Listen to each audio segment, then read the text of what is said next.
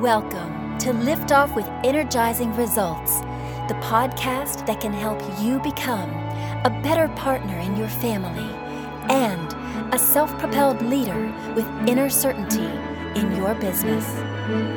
Now, here's your host, Uwe Daghorn. Welcome to Lift Off with Energizing Results. Let me start with an invitation for you before we dive in.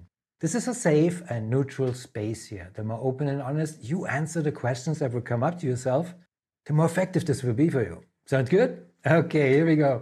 Today I'm very excited to introduce you to Rachel Bailey. How are you doing, Rachel? And where are you hanging out right now?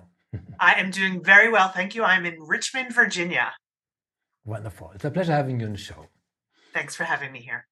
Wonderful, my pleasure. Rachel Bailey is a parenting specialist who brings peace, resilience, and connection to families who are raising a child who is anxious, sensitive, or strong-willed. I think your mission to improve resilience, confidence, and connections in your family is remarkable. Again, very thankful I can talk to you today, Rachel. Thank you. I enjoy what I do. I feel grateful. Wonderful. So let's work towards the goosebumps, right? Sounds good. No pressure. So first thing, who's your ideal client and what's the biggest challenge they face? So my ideal client is a parent who is working with a child who has at least one child with what I call big emotions. So parents always say, what does that mean? And big emotions just mean that you usually have a child who is anxious or sensitive. They get really upset when things happen, or even strong-willed. Maybe a child, resists doing what you ask them to do. They're always negotiating. So it's parents who recognize that their children have sort of big reactions and big feelings. That's my ideal client. Most of these parents themselves are either anxious or sensitive as well. Where were you 50 years ago? Considering myself, everything you just listened, yep, all fits very well. So we're all humans. So what a common mistake your clients typically make when trying to solve these challenges? Yeah, so the biggest mistake I see is we see these behaviors, this resistance to doing what we want, or these big reactions, and we assume that it's a behavior that we need to get out of our kids. We need to change that behavior. We need to make them less bossy or less controlling, or we need to teach them how to stop reacting in such a big way. We treat the symptom, which is the behavior we see, rather than addressing what's really going on. And these behaviors are actually kids' ways of communicating that they do have big feelings, usually uncomfortable feelings, and they simply don't have the skills to handle them in a mature way. So the mistake we make is trying to just deal with the behaviors without actually addressing what's going on underneath the behaviors.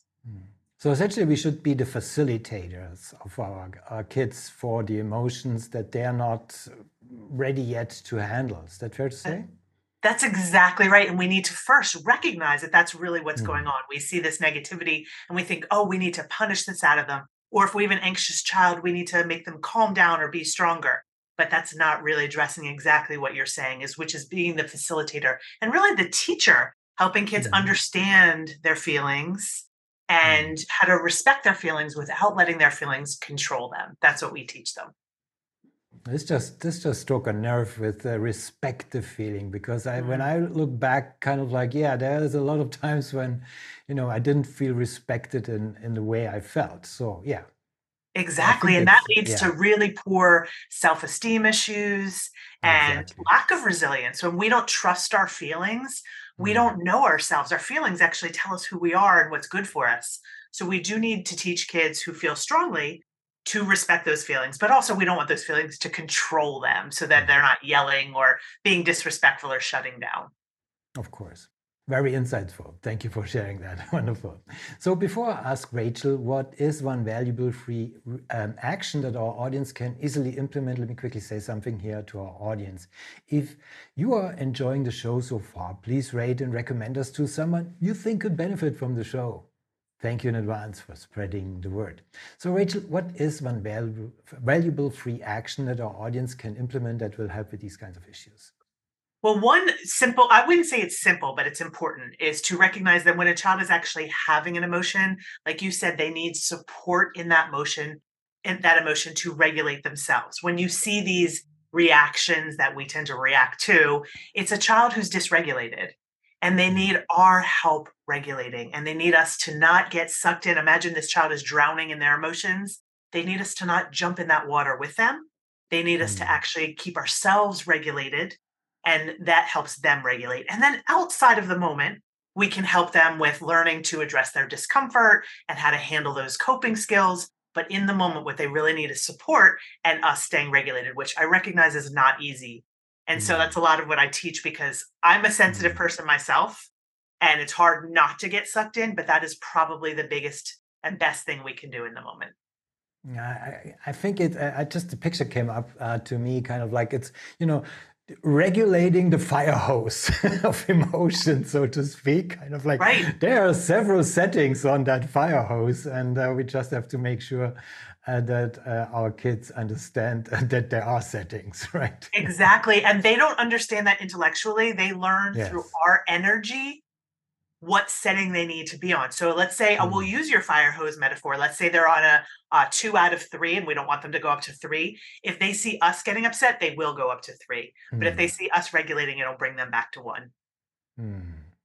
Yes, we are kind of like their, well, they are the sponges, so to speak. So we have to act like kind of like what we want them to absorb from us. So that's, Exactly. yay, Exactly. we got it. Hmm. Wonderful. I want to share, give you also the opportunity to share where people can find you, but also what is one valuable free resource that you can direct people to that will help with that, but also in a broader sense.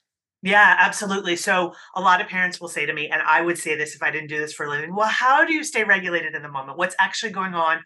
What do we say? What do we do? And I do have a free resource that teaches exactly what's going on in a child's brain when they are dysregulated and what we can do to make it better. So this is a Mm. resource that will help anyone who really wants to understand how to help regulate a dysregulated child. And you can find that on my website. It's at rachel-bailey.com/yuck dash curve, because the yuck curve is how I explain all of how this works. Excellent. Of course, we put everything in the show notes. Thank you for sharing, Rachel. Absolutely. But it also shows that these tools, are often, when we see those, and it's just for us also to start first with us, kind of like before we are able to teach them. So is that also from your experience?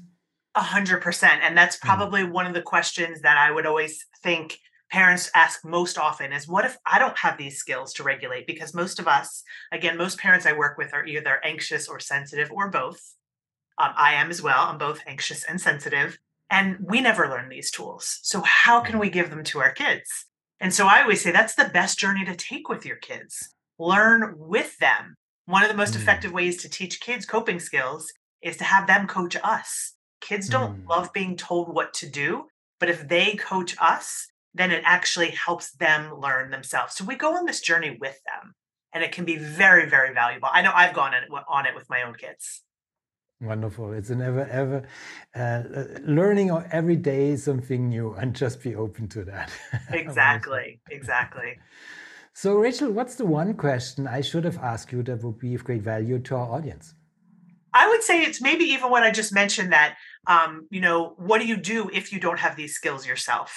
Mm. And so I would again say you can take this journey with your child, and also know this is one of the things that helps me the most. These skills are all skills you can learn at any time, at any age. And Mhm. I think that if we, even as older people, if we learn them, we're still changing the interactions we have with our kids, the interactions we have with other people. So no matter what age you start this at, you're going to benefit you're going to benefit your children, and you're going to benefit the future generations in your family. I always call this work, generational. We're breaking cycles of generations. So it doesn't matter if we haven't learned this ourselves. We can learn it and we can teach it and make a difference.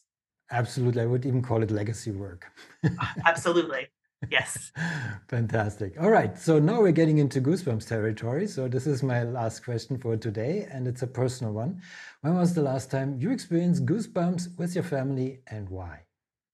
Well, I would say, first of all, we have lots of emotions in our house. I'm emotional. I have two big emotions, kids.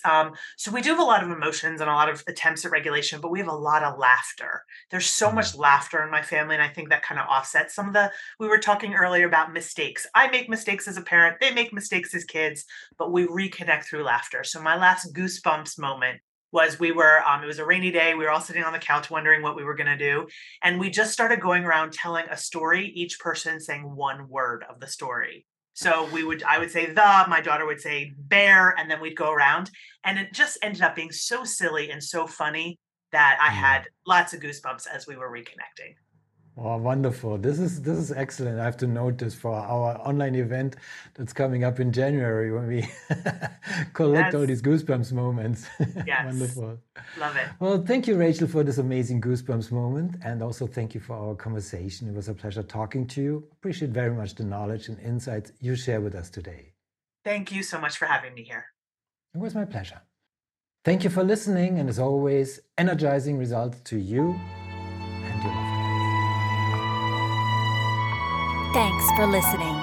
If you enjoyed the show, please rate and recommend on Apple Podcast, Overcast, or wherever you get your podcasts. You can also get more great information at uvedackhorn.com.